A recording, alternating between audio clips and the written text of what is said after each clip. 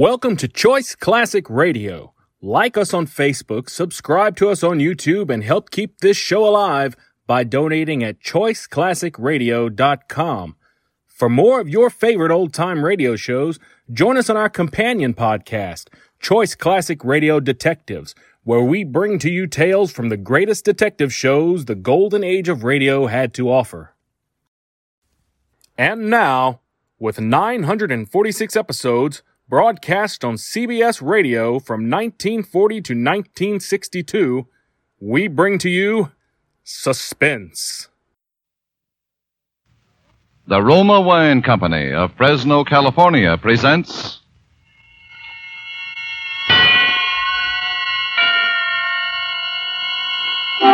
Suspense. Tonight, Roma Wines bring you Mr. Joseph Cotton as star of The Earth is Made of Glass, a suspense play produced, edited, and directed for Roma Wines by William Spear. Suspense, radio's outstanding theater of thrills, is presented for your enjoyment by Roma Wines. That's R-O-M-A, Roma Wines. Those excellent California wines that can add so much pleasantness to the way you live, to your happiness in entertaining guests, to your enjoyment of everyday meals. Yes, right now a glassful would be very pleasant, as Roma Wines bring you Mr. Joseph Cotton in a remarkable tale of suspense.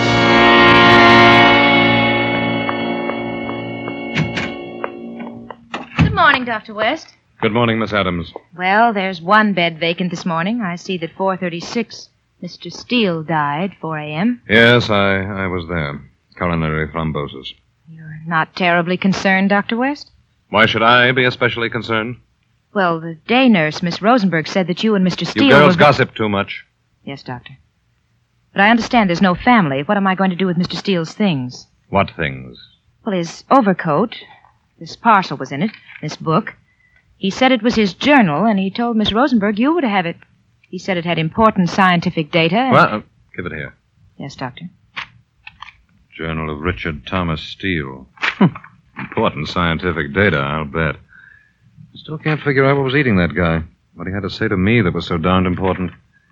Why do people want to keep diaries? July 26th, not a fruitful day. The weather this morning was heavy, sticky. Lord knows what crazy stuff he's written here.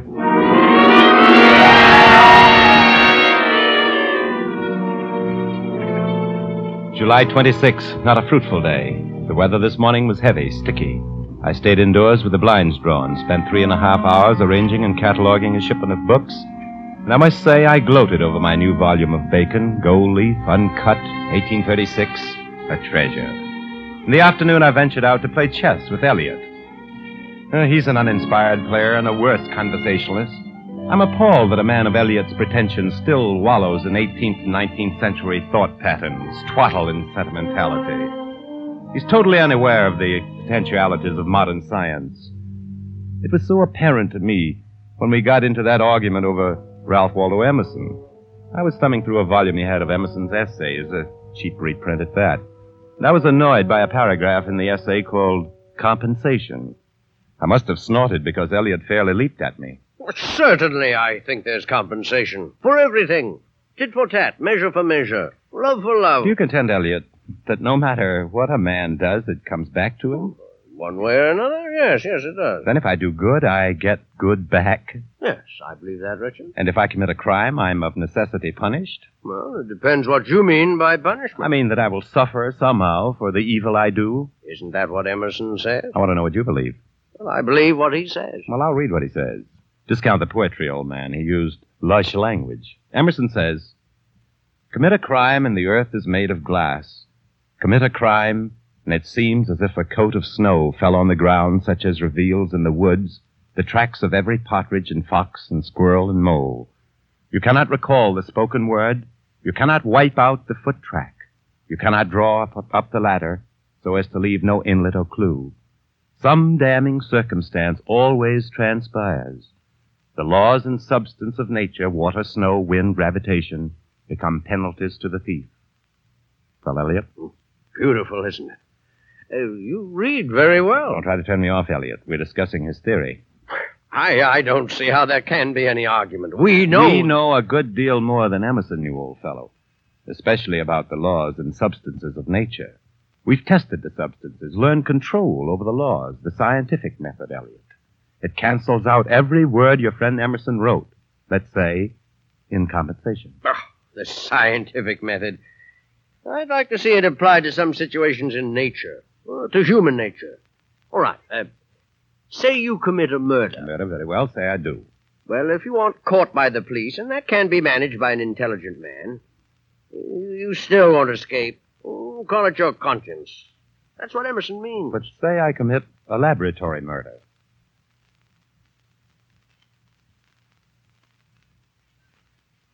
What kind of a murder is that? Let me put it this way. When the police catch a murderer, they have found a connection between the murderer and his victim. Motive and clues, right? Mm. And when a murderer is caught by his conscience, it is still because he is connected with his victim through his emotions. I agree so far. Well, how is a murderer caught if he is in no way connected with his victim? Well, that's not possible. I don't know.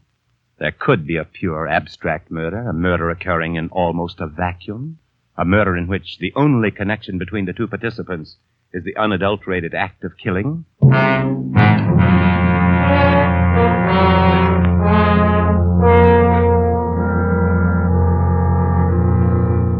July 28th. The weather continues warm, humidity high. Today I roamed around my library, read a little, thought a great deal. It's odd that I should keep referring back to my conversation with Elliot. Abstract murder. A laboratory murder. I jotted down one or two theoretical points today. It will be an amusing project in such hot weather.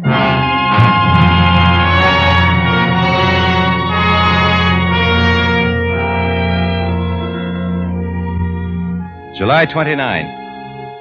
What utter nonsense to think as I have of a laboratory experiment carried out in writing on paper. It's a contradiction in terms. The core of the scientific method is to prove theory in life, so let us prove the possibility of a pure murder. It must be someone met in an emotional and material vacuum. Someone with whom I have no connection. Someone whom I have no possible reason to kill. The preparations for such a murder are of necessity classically simple. This afternoon I bought my equipment. Gloves, sir? What kind of gloves? Oh, any kind of gloves. But what do you want them for? Driving?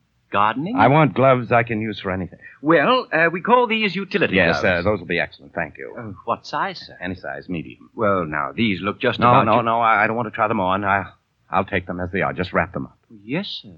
Just as you say.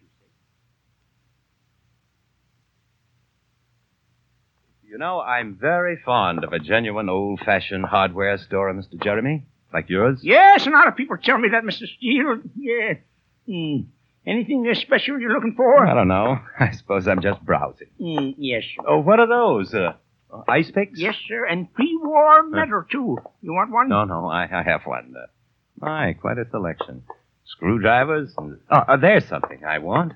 Oh, a knife? One of those. Well, to be fair with you now, those are pretty poor knives. Doesn't matter. Well, just no darn good as far as I can see. The best possible recommendation, Mr. Jeremy. I'll take it.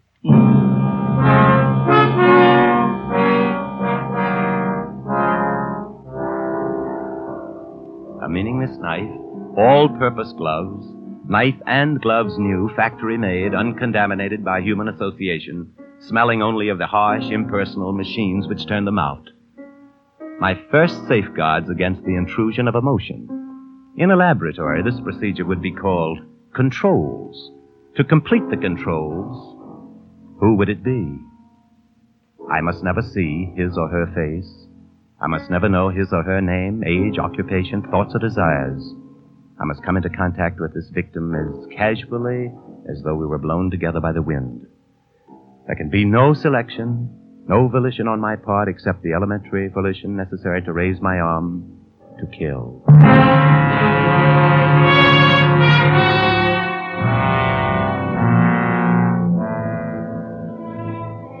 July 30th. The exact record of what has occurred. I must write it down now while it is fresh in my mind. I will will be absolutely precise and objective. Very well. Tonight, at some undetermined hour after dinner, I left my house on 74th Street with the new gloves and knife in my right-hand coat pocket. The only external circumstance I noted was that the air was hot, heavy, and still. But after all, everyone is affected equally by weather, so my consciousness of it was no limitation on my experiment. I walked an undetermined number of blocks, taking care to observe no street signs or landmarks.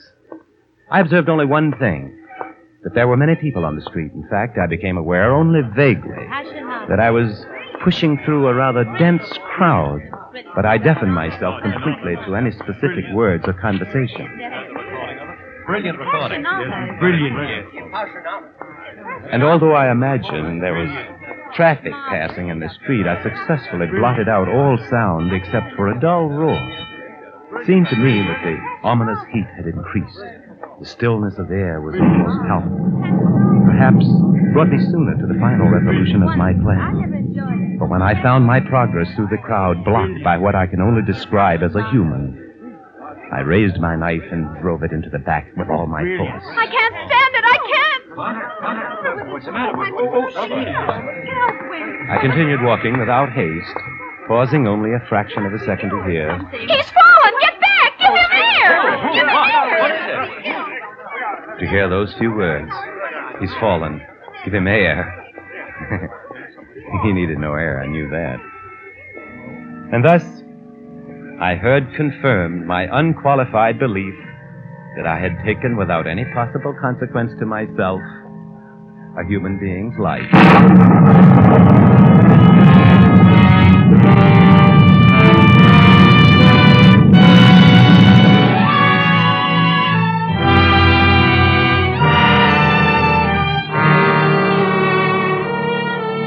For suspense, Roma Wines are bringing you as star Mr. Joseph Cotton in The Earth is Made of Glass by Sylvia Richards. Roma Wines' presentation tonight in radio's outstanding theater of thrills, Suspense.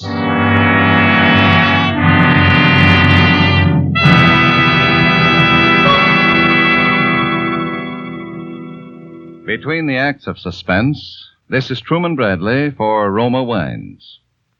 First call to my dinners, says Miss Elsa Maxwell, is Roma California Sherry. For this delicious wine is a perfect beginning to a good meal.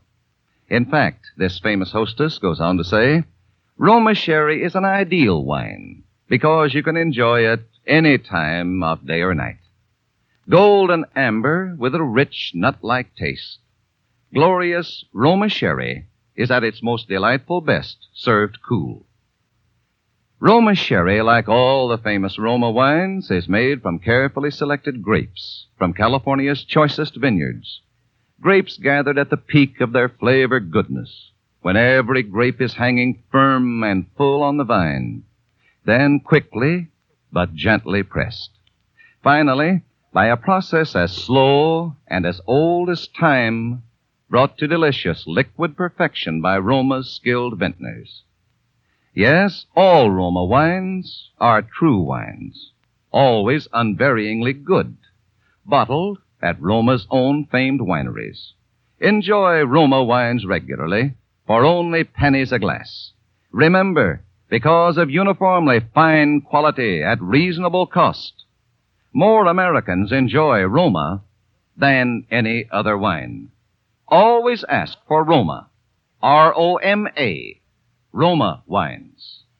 And now Roma Wines bring back to our Hollywood soundstage Joseph Cotton as Richard Thomas Steele in The Earth is Made of Glass, a play well calculated to keep you in suspense.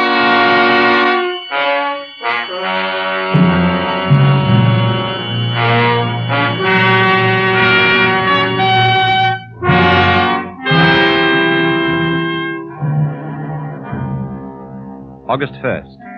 I was unable to write my journal yesterday because of the excessive heat. I suffered all day from a headache and a vibration in my ears.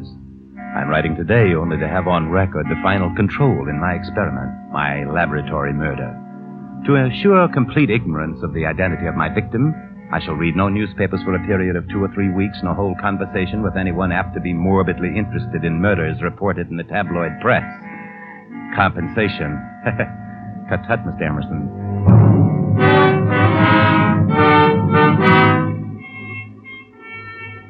August 4th.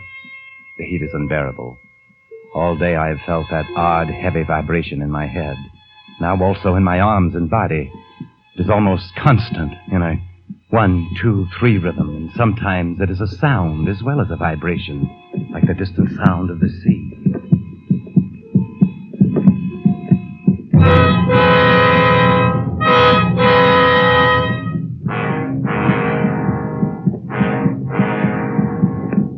I must consult a doctor.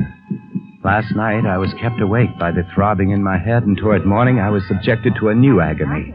Very softly at first, but louder and louder like voices heard in delirium. My head became filled with an almost hysterical babbling. Brilliant. Appassionata. Appassionata. Brilliant. Appassionata. Appassionata. Appassionata. Brilliant. Appassionata. Brilliant. It is a nightmare. Not for an instant have the voices stopped or even paused. And they seem to keep time with the reverberation of my heart.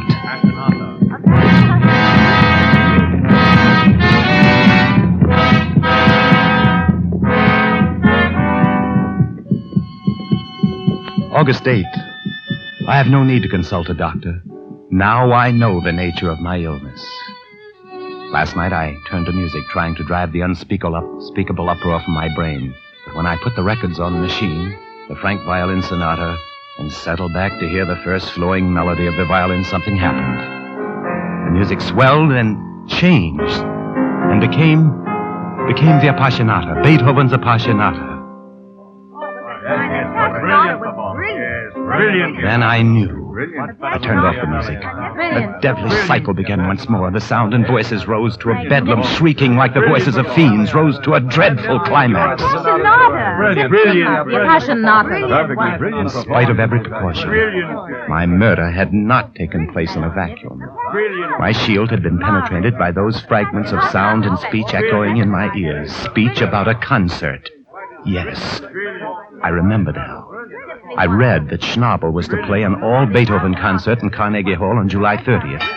And the clanging of bells, that was a trolley going by on 7th Avenue. And I'd also heard and identified the roll and crash of summer thunder. That was the sound which preceded and punctuated a woman's scream. I can't stand it. I can't. He's falling. Get back. What's the Get matter? here. What's the matter? Get back. Well, it may be possible to drive all this away in time. But the other thing which sets the rhythm for the rest, the pulsing sound I hear.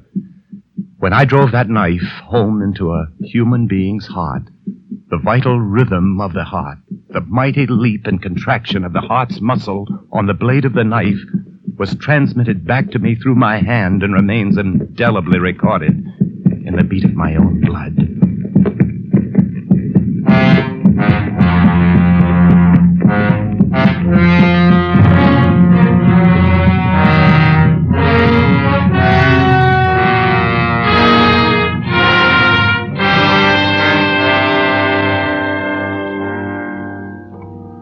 August 11th. While I am still able to reason, I must discover where I erred and act swiftly to correct my error. There is no turning back. The death I caused is a fact. I cannot banish it by wishing, for each day I remember something more. Today, the color of his hair. Photographed between the black collar of his coat and his gray hat, I saw it. Clipped, silky, reddish. And I had an insatiable desire to turn the head to see his face. There is one course left to me.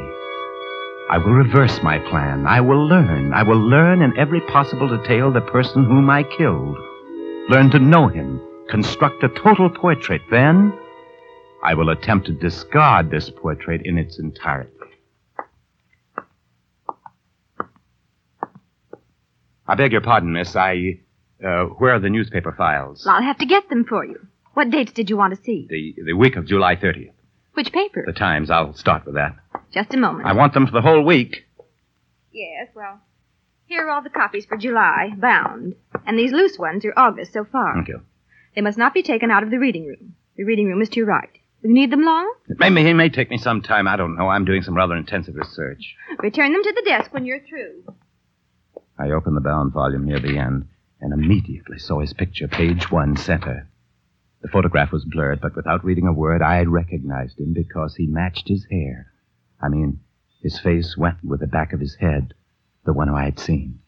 The hair growing to a slight widow's peak, eyes widely spaced, gray over light blue, mouth wide, young and strong. Then I read the words above the picture. Young man slain in crowd. That was all I read because at a moment someone spoke to me. Pardon me. When you're finished with that volume, may I look at it? It was impossible. It couldn't be. Standing at my shoulder, smiling, young, apparently as alive as I, but it was. He was there. He, my victim. The face and the paper and his face were the same. I swear they were the same. I'm sorry to bother you. The girl at the desk said you had the July volume of the Times. Yes, I'm sorry. Did I startle you?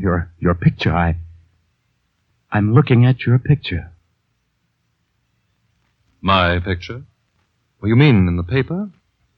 I don't see any picture.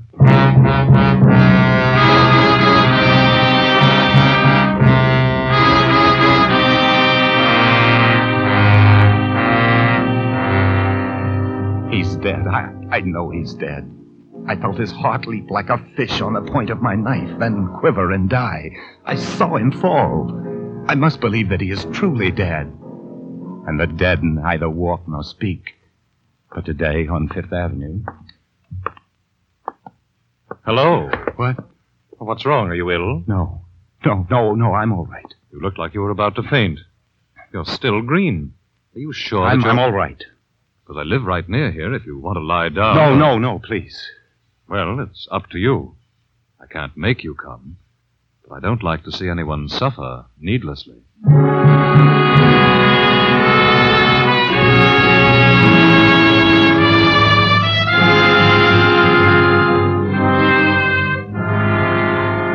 August 20th. He doesn't like to see anyone suffer. Yet because of him, there is not one day, 1 hour when I am free from despair and fear. Yes, I accept him now. The dead do walk and talk, at least one dead man does. Inevitably, if I venture out of my house, he finds me. Today, I started down the subway steps at 53rd Street after I'd looked to make sure he wasn't anywhere nearby. But I'd gone only 3 or 4 steps when I felt my arm jostle and I turned... Pardon. Oh, you again. I'll bet you think I'm haunting you. Please, what do you want? Look, I don't want anything. Let's just call it fate or something. Why don't you let me alone? I'd begun to think that maybe we were both to be spared this. So had I. If I were superstitious, I'd say we had some unfinished business. Please, will you tell me something? Will you answer one question? Do you believe in compensation? You'll have to explain what you mean. If someone does evil, if I have done evil, must I get evil back? Well, say it again. Do you believe in good for good, evil for evil? Look, what about killing? Well, there's all sorts of killing. But senseless killing. Killing with no reason. What is the compensation for that? You've asked a pretty complicated question of a pretty simple man. The only thing that comes to my mind right off is what it says in the Bible. An eye for an eye, and a tooth for a tooth. That's what you believe? Why, yes, I believe that. Is that any help to you? Yes. Oh, yes. Anything you say would help.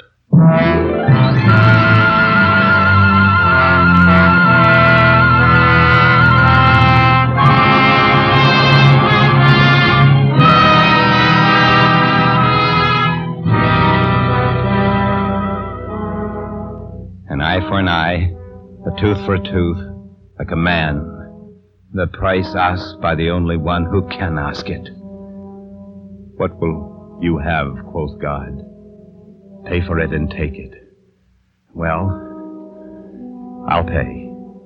For I've learned that no event between two human beings can happen in a vacuum. We're all enmeshed, bound together through our blood in a pulsing net. And if one of us does violence to another, he does violence to himself. Very well. This price I am glad to pay. There is no other way.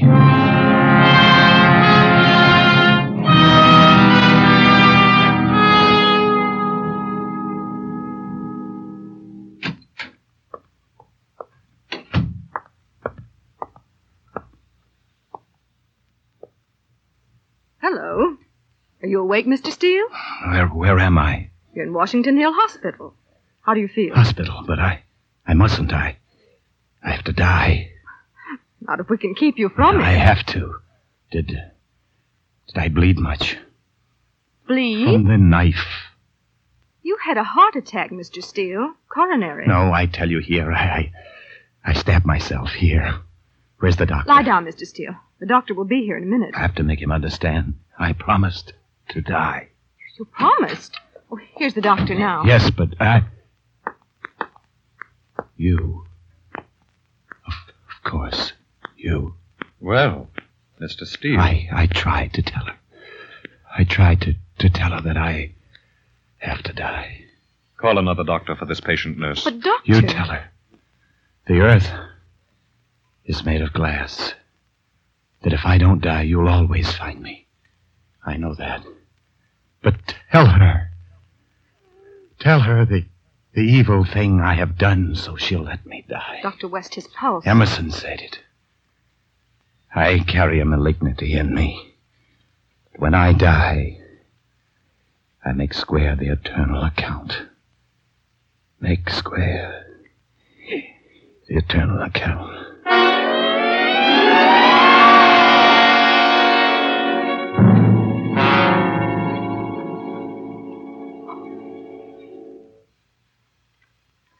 Well, Miss Adams, that's all there is. The Journal of Richard Thomas Steele. Doctor, I don't remember reading of that murder. Do you? No.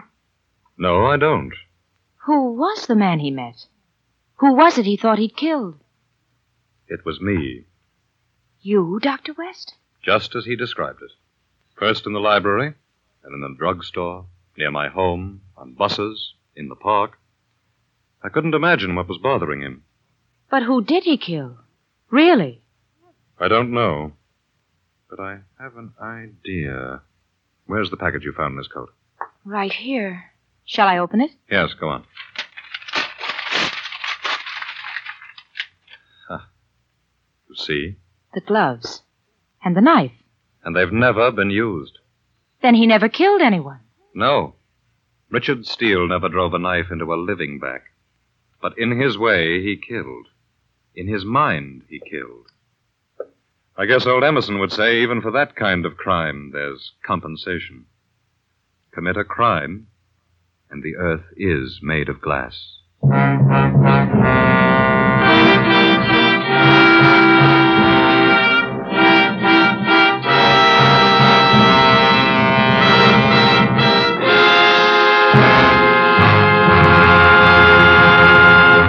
Roma Wines have brought you Joseph Cotton as star of The Earth is Made of Glass. Tonight's study in suspense.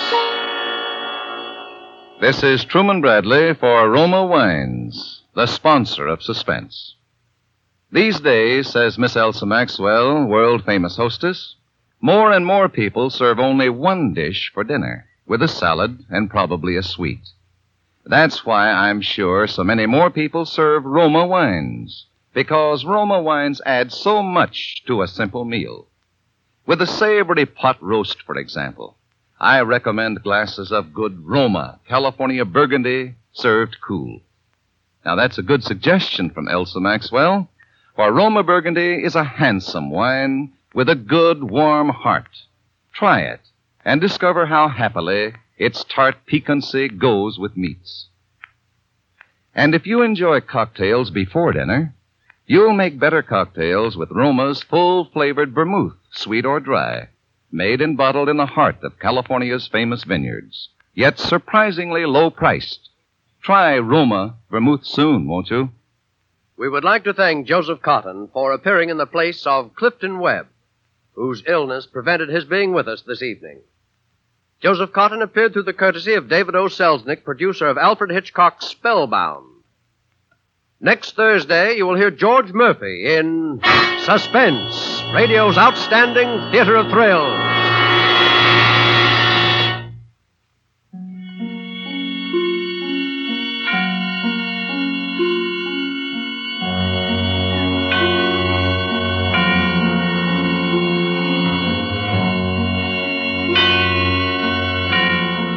This is CBS, the Columbia Broadcasting System.